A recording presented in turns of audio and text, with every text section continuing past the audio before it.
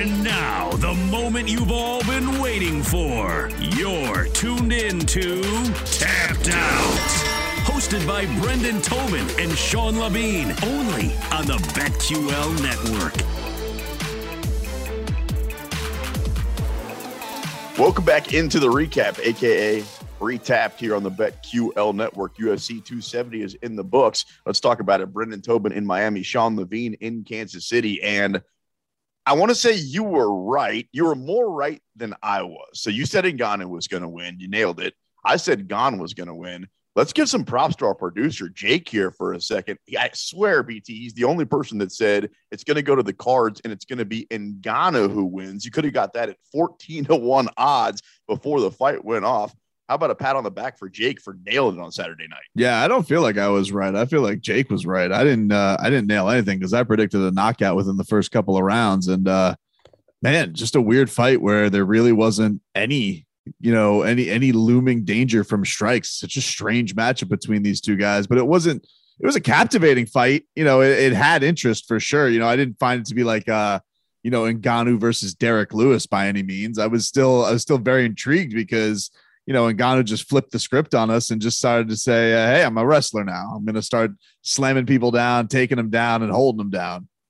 It didn't go the way really anybody except for Jake thought, to be honest with you. I felt like a lot of people were predicting that Gane, if it went to the cards, and Ngannou by knockout, like you said. Remember, I told you watch out for Cyril Gane's submission game. Of course, he started off winning his first two fights in the UFC, heel hook and then triangle choke. Bro, BT, he almost would we say he almost got the heel hook? Was that a real thing that I was actually watching? A couple times he almost got the heel hook, which is a tough submission to get. It's also a very dangerous one to get with the Francis Ngannou, who could punch you right back in the face. Almost looked like he got the Kimura as well. Yeah, he was definitely close. I was definitely like thinking that was you were close to that, and then to Calvin Kattar a couple back-to-back weeks of just buzzer beating nail on the calls. But man, Francis is so damn strong. He's so strong. It's like they put those measurables up and they say that they're close to the same, but they're not the same. What does this mean spinning the wheels forward for both guys? Let's start with now the champion, undisputed Francis Ngannou, where, he's been talking about boxing. You've heard Tyson Fury. You've heard all these different things. Now, what do you think it means? Are we talking about a new payday, a new contract, just fighting out this next fight because he has to, because he's the champ? What's this mean for Francis Ngannou? Well, I guess one thing that we haven't touched on in the aftermath of this all is that he did go into this fight injured, and it sounds like it's something pretty bad because he's going to go opt and get surgery. So that's going to put him on the shelf, you would think, for a little while here this year. So there's not a lot of pressure on him, I would say, for him to have to come back. His contract, I guess, officially runs out since he's still champ until December. And then I think he's going to maybe opt to walk unless they come with something. He was very telling. Dana White did not put the belt on him. He did not do a post-fight press conference. He was team petty all the way. And so I don't think that bodes well for a future of Francis Ngannou in the UFC. I thought it was a lot of noise coming into this fight about Ngannou walking. Although after Dana didn't put the belt on him, that says a lot. Like Dana, he controls so much. And think about, let's say his narrative, Tyron Woodley's a good example. Man, if he doesn't like you, then you're not going to get the fights that you want. You might not get the fights at all. And unfortunately, you might almost be forced to walk. That's the part that sucks is I want to love Francis Ngannou, especially after that fight, but you can just tell Dana doesn't want to. It's strange too, because I felt like in his initial buildup, they wanted him to be champion so bad. Like They wanted nothing more than Francis Ngannou to be their heavyweight champion of the world, to be their UFC Drago, to be this freak. They would do the sports science behind everything. And then it was like kind of after, he had that first loss to Stipe and, all the stuff came out about, he didn't train that hard, this, that, and the other. They really soured on him. But I just felt like his comeback after that with all those knockouts that he had was, I just don't know how you don't fall in love with that as a fan. But it does put a damper on things because obviously this fighter pay with Jake Paul, luring a lot of guys and trying to show a lot of guys going into boxing and all that type of stuff. It's been something that's been in the background of the UFC that I think Dana could easily swat away, as just YouTubers carnival barking to try and get headlines. And in a lot of ways, I can agree with that. But now you're in a situation where you have your heavyweight champion, which is supposed to be the baddest man on the planet, and you're telling me he wants to walk in a year because he feels like I can make a much better living in boxing. It's a tough look for the UFC.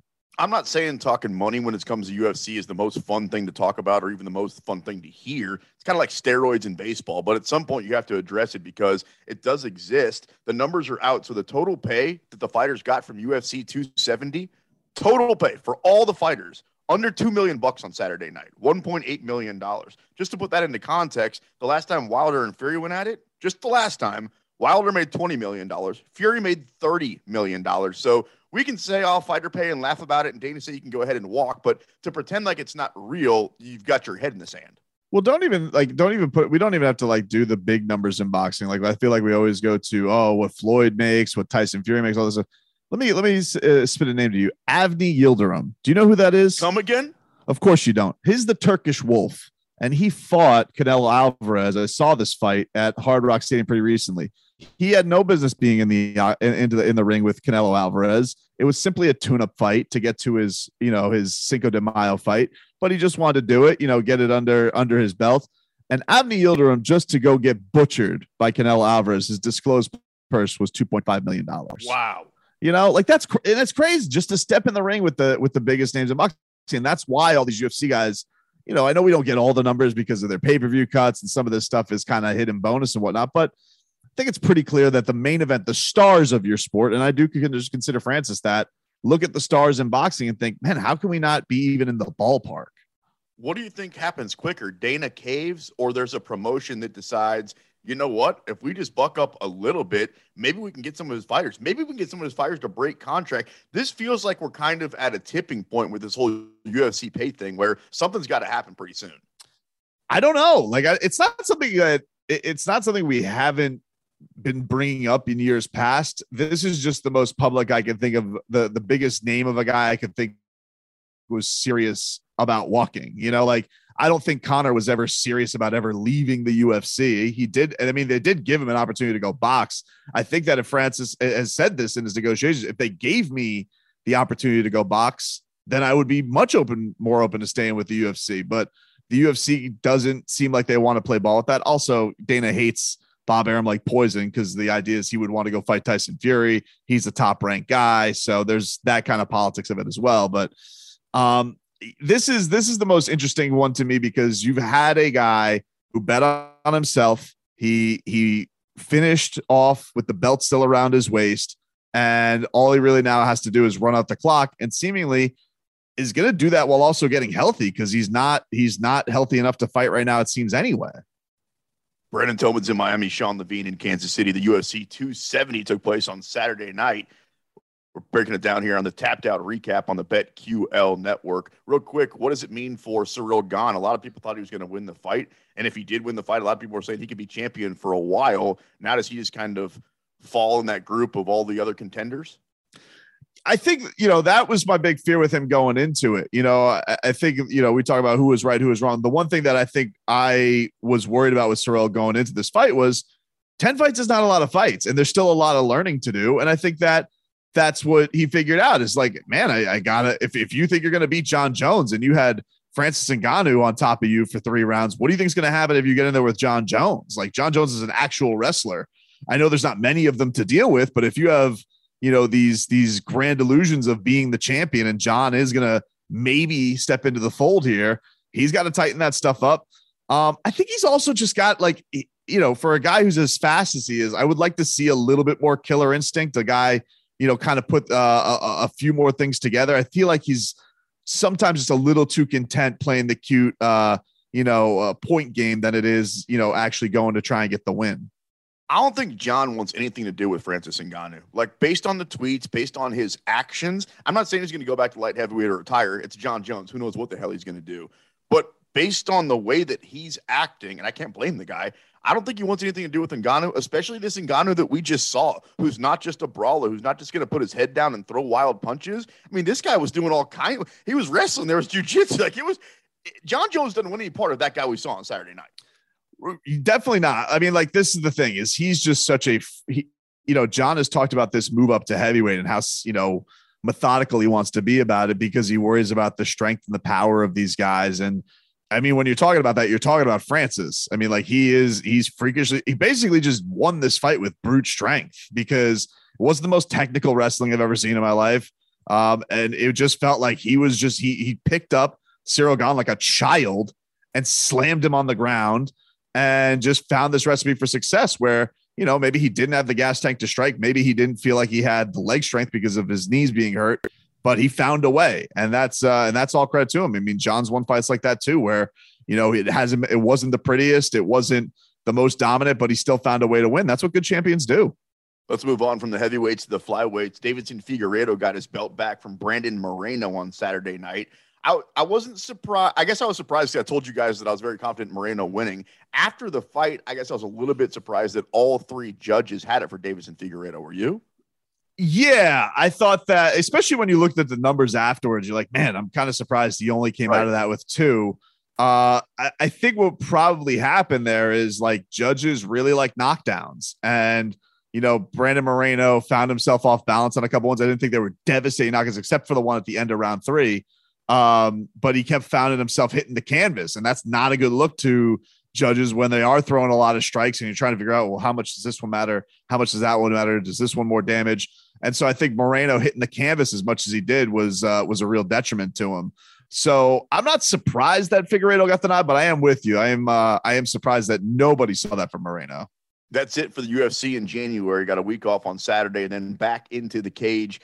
UFC Fight Night, beginning of February. Jack Hermanson taking on Sean Strickland. You want to talk about most of the time you'll say, oh, this could be fight of the night or that could be fight of the night. I don't know, like off the top of my head, any other fights that are on that card. I haven't done that kind of research. But I don't think they do either. Exactly. I don't even think it's filled out yet. Well, you better figure it out pretty quick because they're a couple of weeks away. I don't care who's on it because I'm telling you, fight of the night. Like you tell me Hermanson Strickland, that sounds like fight of the night to me. Oh yeah, that's a fun fight for sure. And Sean Strickland's a bit of a wacko, so I think that's always a fun dynamic to add to this as well. And you know, Hermanson's looking to, you know, kind of solidify himself back in that division. I think that he was kind of the hot guy for a minute, so that's a fun one for sure.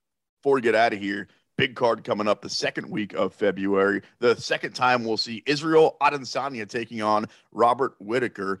Most of the time, you and I tend to agree for the most part on these fights and the skill set these guys bring. We're totally off on this one. Like you're all Bobby Knuckles. I'm all.